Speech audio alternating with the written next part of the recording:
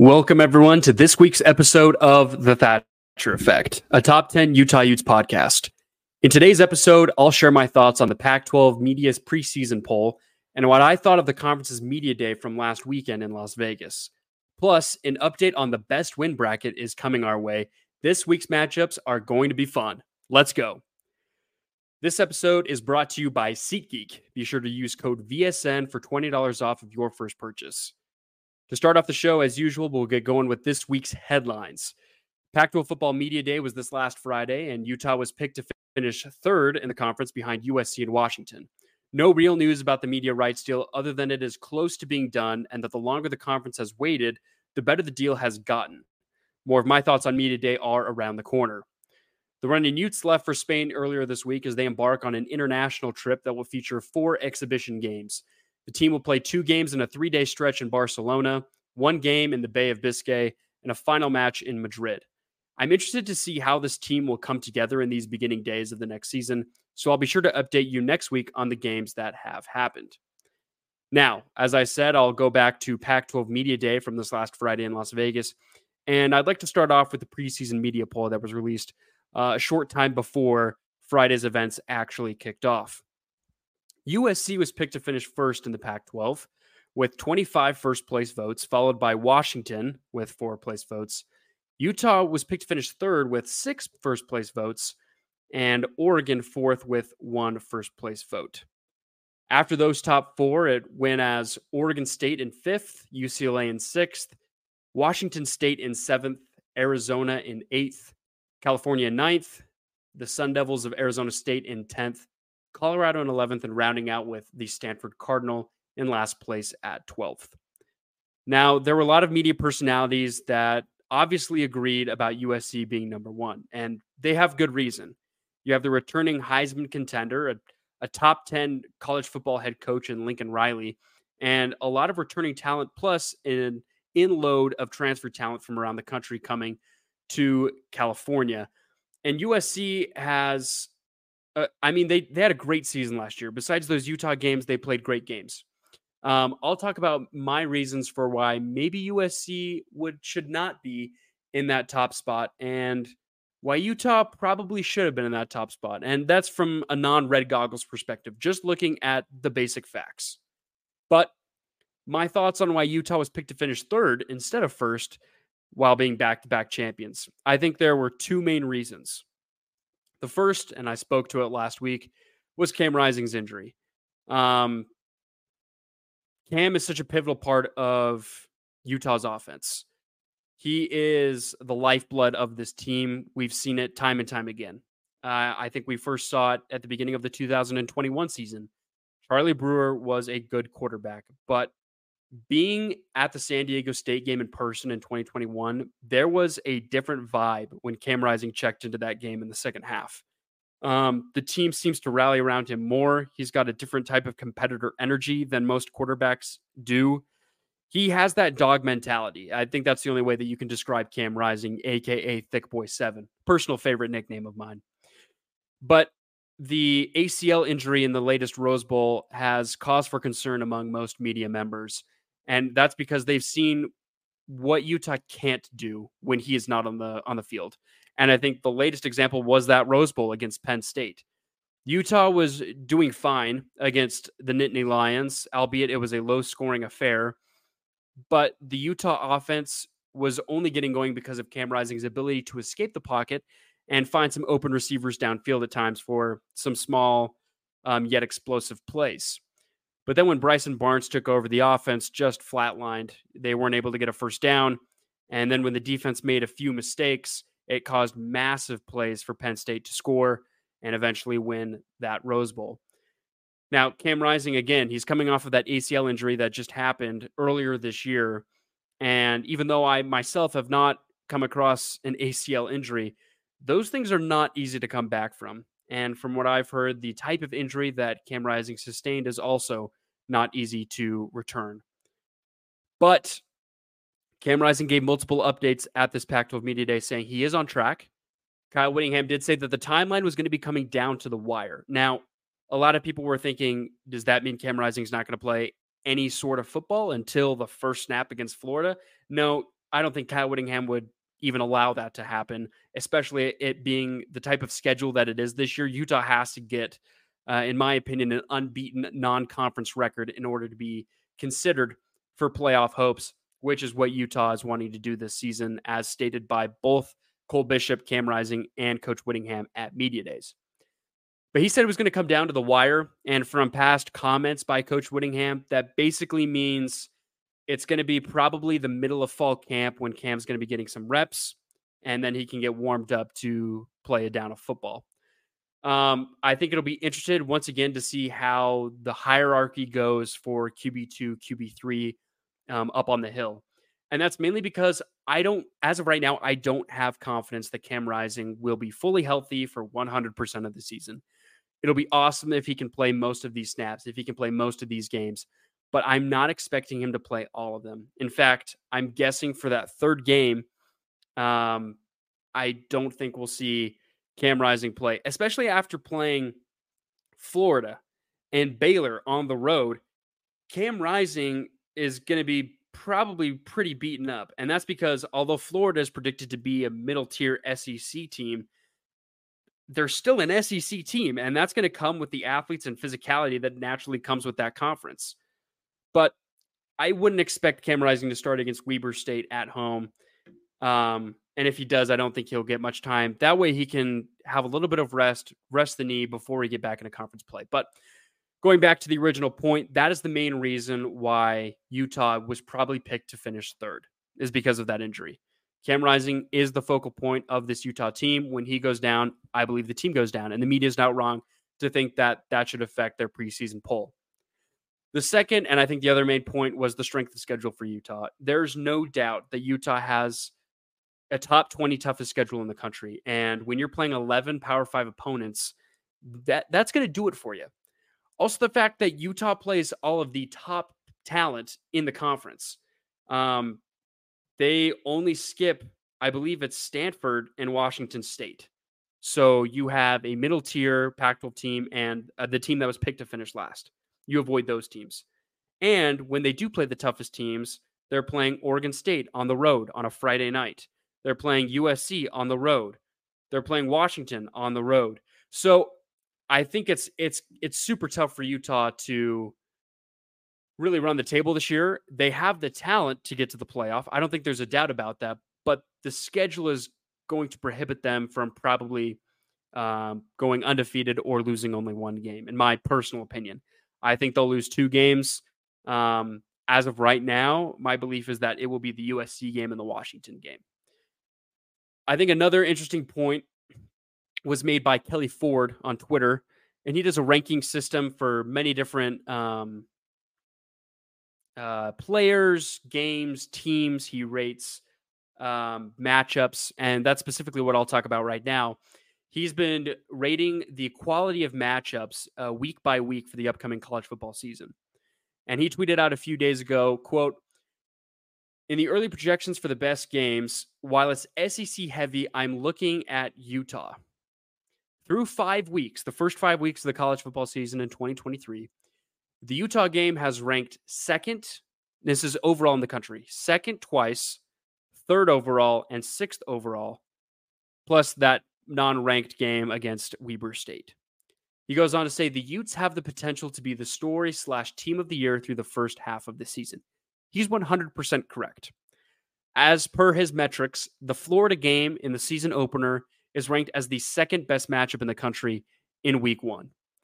The Oregon State game, and I believe that's week 5, is also ranked second in the country. And that's that Friday night game up in Reser Stadium. It's newly renovated. That game is my dark horse game. That should scare the living crap out of Utah fans. If you are not scared to go play Oregon State this year, you need to do your research, because that's one that Utah needs to absolutely prepare with certainty to go and win that game on the road. The Baylor game, that ranked third in the country for the week, and the UCLA game ranked 6th. Utah has a gauntlet. And once again, UCLA, on my metrics, they're picked to finish 6th in the conference. And I believe, yes, in the preseason media poll, they were also picked to finish 6th. It is going to be so tough for Utah to get wins. Again, they have the talent to do it, but it's going to be tough. I think there's maybe 2 weeks, 3 weeks where Utah can maybe coast. And I know Utah's not the type of team to coast through preparation, but just saying through talent on the talent that they're going to face, they will have to prepare week in and week out to go through a gauntlet. I'll just quickly recap what that schedule is going to look like for our listeners. They open up with the season opener against Florida at home. Florida has not traveled outside the state for a non-conference game, I believe, since the 1990s. Florida, again, predicted to be a mid-tier, lower-tier SEC team. They lost a lot of talent, mainly star quarterback Anthony Richardson, who got himself drafted in the lottery in the NFL draft because of what he did against Utah. I believe that one game personally put him up in the lottery of last year's NFL draft. Second week, Utah goes to Baylor on the road. Once again, predicted to be a middle-tier Big 12 team, but it's on the road in a Power 5 conference. I just don't think you can overlook that team in the slightest. Third week, Weber State. That's when you can coast, 100%. UCLA at home, picked to finish 6th. They could definitely be higher. I see no problem with that happening. But it's Utah at home, so again, I'm favoring Utah. Then you go to Oregon State 6 days later on the road, night game at Reser Stadium. Again, that should scare you. Then coming home, you have a bye after that game. Then you're going to have Cal at home. I think you can coast in that one. But once again, Utah's going to prepare, but I think you can coast. USC on the road. That's going to be a gauntlet. Oregon at home. Got to prepare for that one.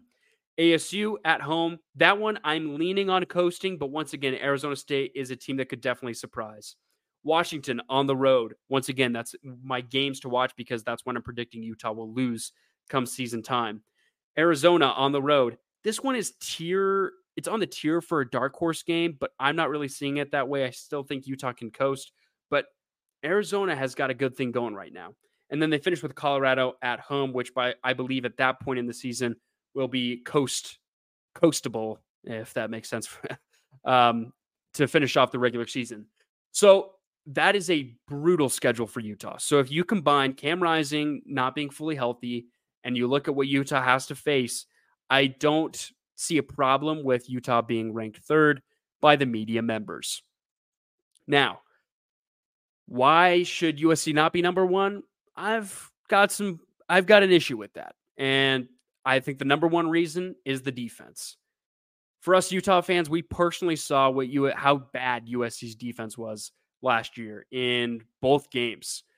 Utah obviously struggled in the beginning of the game at Rice-Eccles Stadium, but really got things going in the second half. If you're allowing a tight end to go 16 for 16 and almost 300 yards, man, I think you really have to look at what you're doing schematically on the defensive side of the ball. Once again, as a Utes fan, that was incredible to watch. Super fun. That game alone put USC, I think, second to last, or at least in the bottom 5 of defense against tight ends. That one game alone against Dalton Kincaid. But now they're bringing back defensive coordinator Grinch with most of the talent. And like I said, they're bringing in some transfers from across the country, but they still have the same coordinator. The fact that USC kept their defensive coordinator after what happened last season is astonishing to me because, and I heard this earlier on the Bill Riley show. I'll mention Brett Ciancia of Pick Six Previews a few times in this episode. But USC is the equivalent of Iowa. They're just opposite. Iowa can't score for their lives. USC can't stop their opponents from scoring for their lives. Yet Iowa is the face of all these memes. They're the laugh of the country because they're a Power 5 program that just cannot score the ball. Yet no one is talking about USC. But in the other hand, they're all talking about USC making the college football playoff with the same defensive coordinator that allowed so many missed tackles against their biggest opponents of the year. And especially in that Pac-12 championship game, I understand it. This was also a point of, I think, a main topic that was asked to the Utah players and Kyle Whittingham was, well, if Caleb Williams wasn't injured, Pac-12 would probably be in the college football playoffs last season. USC lost to Tulane in the Cotton Bowl, so I am kind of glad that they missed that playoff spot. going off against Georgia. That would not have been fun. But USC has the same defense. It's just, I don't get why everyone is so high on them this year. Nothing has really changed. And I am totally open to changing my opinion once I see it in an actual game. But USC's defense was incredibly bad. And they lost to a Tulane team. They lost to a Utah team that had some men down, but Utah and Tulane were able to find a way to make it happen and get some great wins. But if you're having USC as a playoff caliber team, I think it's the only reason would be your offense and your ease of schedule. USC is a top 10 easy schedule in all of college football. And I think that is probably what's going to take them over the edge. So if Utah wants to make it to the playoff, you have to beat USC. That's the only way I can see it happening. But as I mentioned before, Brett Ciancia of Pick Six Previews was on with Bill Riley earlier today on ESPN 700. And he mentioned that according to his metrics, the Trojan defense last year was second to last in all of Power 5 football. And yet again, we're picking them in the top 4. Like, I don't know what we're doing as national media to think that USC can make a top 4. In my opinion, I think Washington is better set up to succeed with the type of talent that they have on both sides of the ball than the Trojans. And I'm really excited to see how all of these matchups, how all of these standings come to be. The top 5 of the Pac-12 is amazing. And you can even extend that to the top 6. I think it's interchangeable, especially in the top 4 of the conference. I think any one of the top 4, USC, Washington, Utah, and Oregon, can finish first. I'd love to see Utah three-peat. Who wouldn't? But I wouldn't be surprised if anyone in the top 6 ended up with the trophy at the end of the year. But yet again, I believe the Pac-12, as mentioned in Pac-12 Media Day, is the deepest conference in quarterbacks, and I also think just as a whole. After Pac-12 Media Day, I think that you can see that there really is, it's not a top-heavy conference per se. You've got really great teams up at the top of the league. In fact, I believe that USC, Washington, Utah, and Oregon will all be at least top 15 teams when the first AP poll comes out at the beginning of the season. The SEC and the Big Ten have the best teams in the country at the top. There's no doubt about that. Ohio State, Michigan, Georgia, Alabama, Tennessee. But the bottom of the conference is so bad. Rutgers, Vanderbilt. It's just, there's such a disparity in those conferences, but no one talks about it. Because again, if the top part of your conference does really well, who cares if the bottom part of your conference is only winning one game? And I understand that Colorado is coming off of a crazy rebuild, but I believe Coach Prime can get 4 wins out of that Colorado team this year. I think Stanford will get at least 3 or 4 wins as well. And I don't see a team only winning one game this year out of the Pac-12. I think from top to bottom, its depth is apparent, and it's apparent especially at the quarterback position, like I mentioned earlier. This is going to be a fun year to watch quarterbacks in the Pac-12. You have the Heisman returner in Caleb Williams. You have my personal Heisman favorite in Michael Penix for Washington. Cam Rising, obviously for Utah. Bo Nix, another Heisman candidate for Oregon. Oregon State, DJ Uiagalelei, transfer from Clemson. Washington State, Cam Ward, fantastic quarterback to watch. Arizona, Jaden DeLora, really coming into his own. He's able to extend plays. He's got a great arm. I love what he's doing out there. Arizona State, I believe they got Drew Pine from Notre Dame. They got Jacob Conover from BYU. Some really good transfers. Colorado, Shedeur Sanders. So from top to bottom, I think the conference is really set up to be a great quarterback conference. And so I'm really excited to see how that goes for the Pac-12 as a whole. I think they'll get good ratings. I think there'll be great games every single week. So I'm interested to see, as I mentioned in last week's episode, how that media deal will shake out and how much the media reveres what the Pac-12 has to offer this coming year.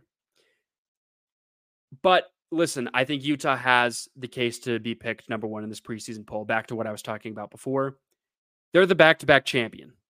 They're returning with a majority of their talent. Most of them are stars. And the defense is older than what they were last year. They had a rough start, but they finished off really well, top 25 defense. And Utah actually has a kicker this year, which I believe affected at least that Oregon loss in Eugene.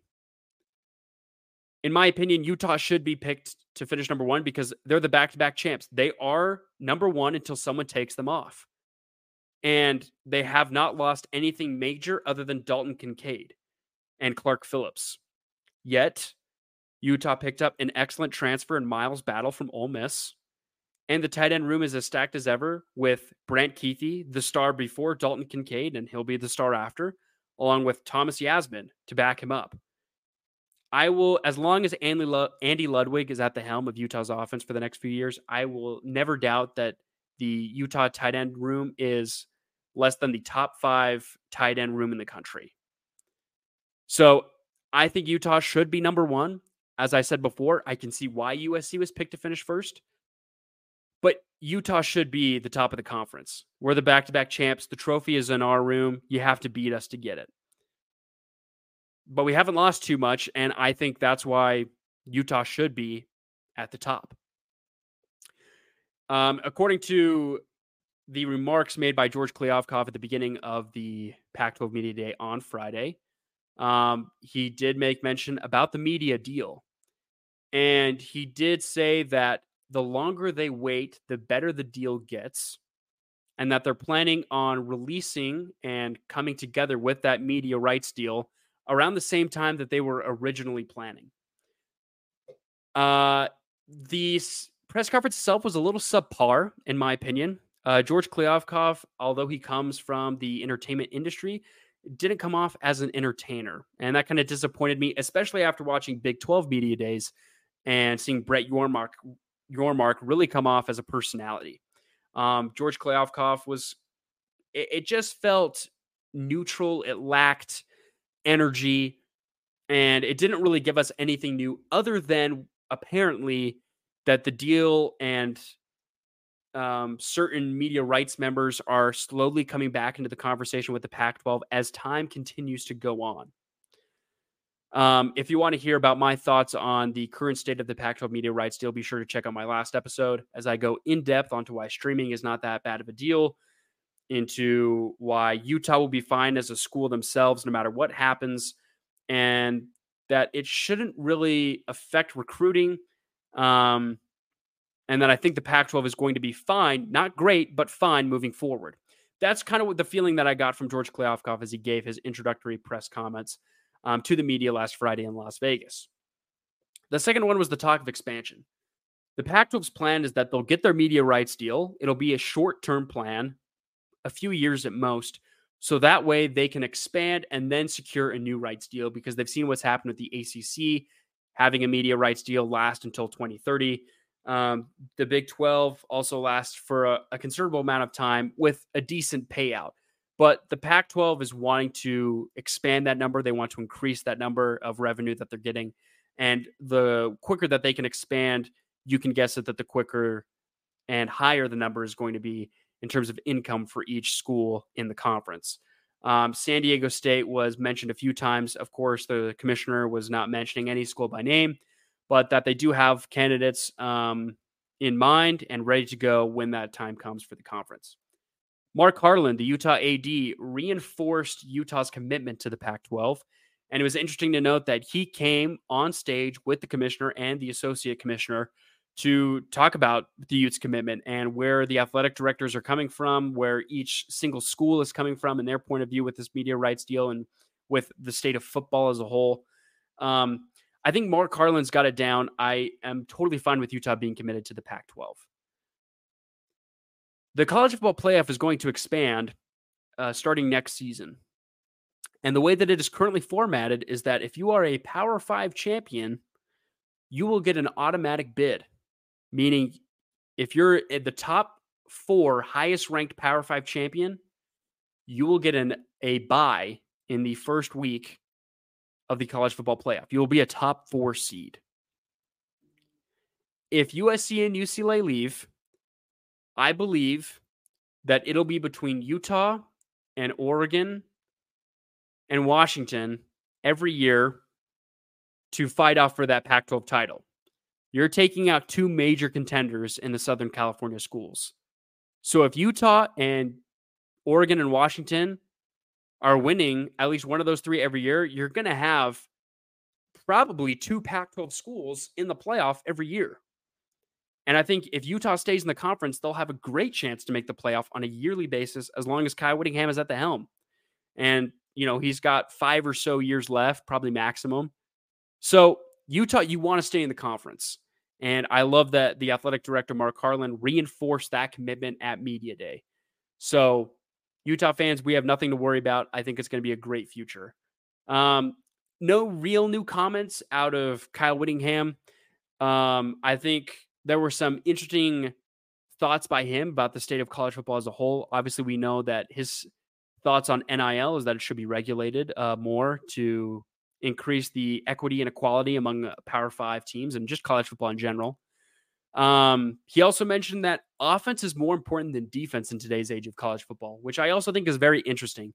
For years and probably the entirety of Kyle Whittingham's tenure, we've heard that the defense is what wins you championships. And a media member brought that up to Whittingham during his press conference, and he said, well, actually, the statistics will tell you that the offense is more important than the defense. So to hear him say that was actually really intriguing, but I don't disagree with him in the slightest. That is also a reason why USC is picked to finish first in the conference. They do have a really good offense. Washington, really good offense. Utah, really good offense. Oregon, really good offense. Those are the 4 teams that are picked to finish at the top. So I don't disagree with Kyle Whittingham, but I was really interested in a lot of his remarks, and you can be sure to check those as well as the remarks of Cam Rising and safety Cole Bishop at Pac12.com, and Utah Athletics also was able to tweet out on their social media platforms. Now, to finish off this week's episode, let's go over the best Utah win bracket. And this has been so fun, guys, so thank you so much for participating. I've got a lot of participation, and to see your guys' comments and responses has been truly amazing. Just a reminder for the listeners, the best Utah win bracket is a 16-seed tournament that faces off, in my personal opinion, the best Utah football wins of the 2000s. Each week, I release 2 matchups from the bracket with a highlight reel from each game on Twitter. And you can make sure to follow me on Twitter at NateThatcher15 for all of these updates. I then create a Twitter poll and let the fans decide which win moves on. So this last week's matchups was the 2-seed Fiesta Bowl versus the 15-seed 2004 home opener against Texas A&M. Some were calling that this was unfair that I pitted the 2 games that were from the 04 season against each other in the first round, but I feel like I've seeded them correctly. I put the Fiesta Bowl versus Pittsburgh as the number 2 seed because it's the original BCS Buster game. That is literal college football history. You also have Alex Smith, in a lot of people's opinion, the greatest or second greatest Utah quarterback of all time. It's his finale game before he's picked number 1 in the NFL draft.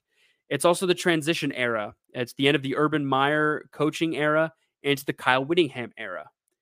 Urban Meyer put Utah football on the map.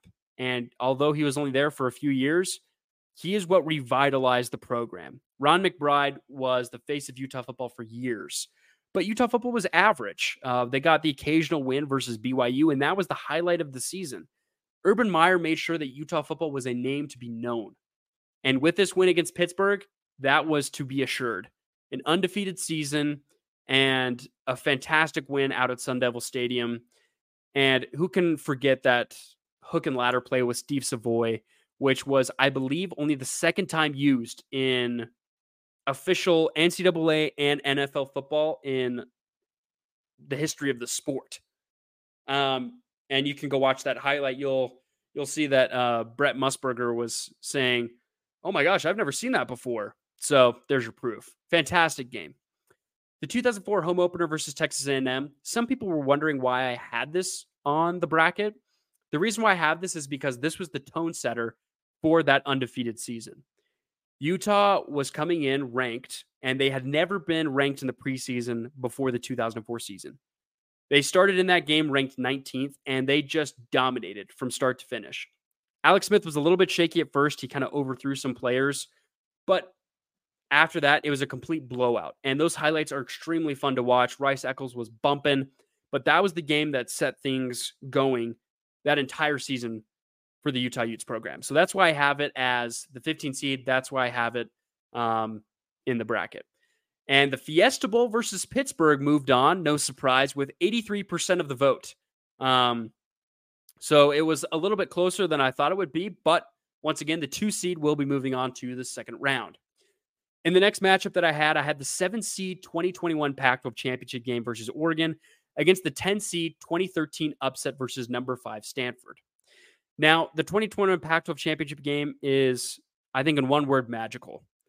It's Utah's first ever Pac-12 championship victory after 2 losses, especially the last one that they went to in 2019, that if Utah had won, they would have been in the playoff. They probably would have gotten smacked by the LSU Tigers, but they would have been in the playoff. And that's something that you can brag about. Just being there alone, you can brag about.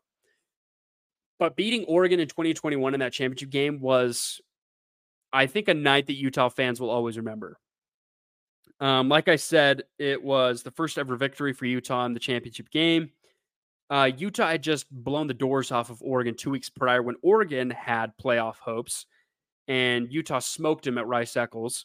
And a lot of critics in the media were saying that Utah couldn't beat Oregon twice in such a short time period.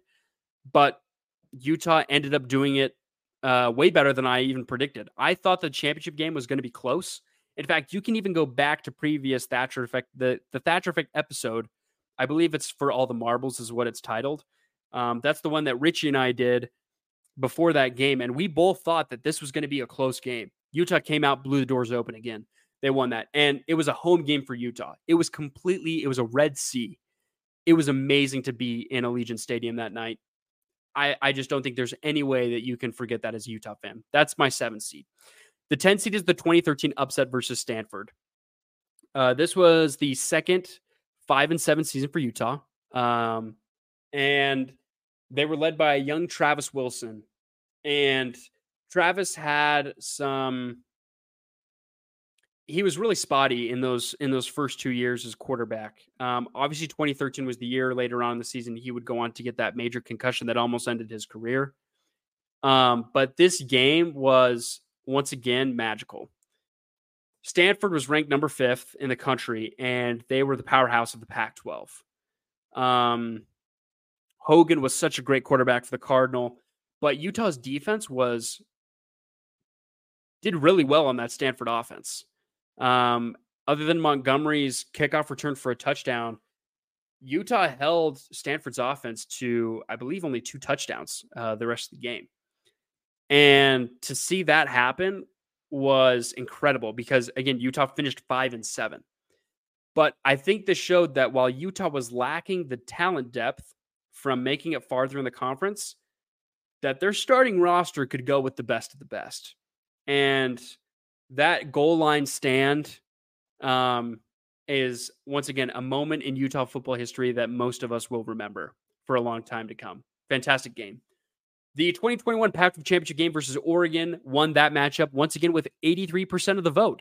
So the 7 seed will go on to face the 2 seed in the second round. This week's matchups, super excited for it.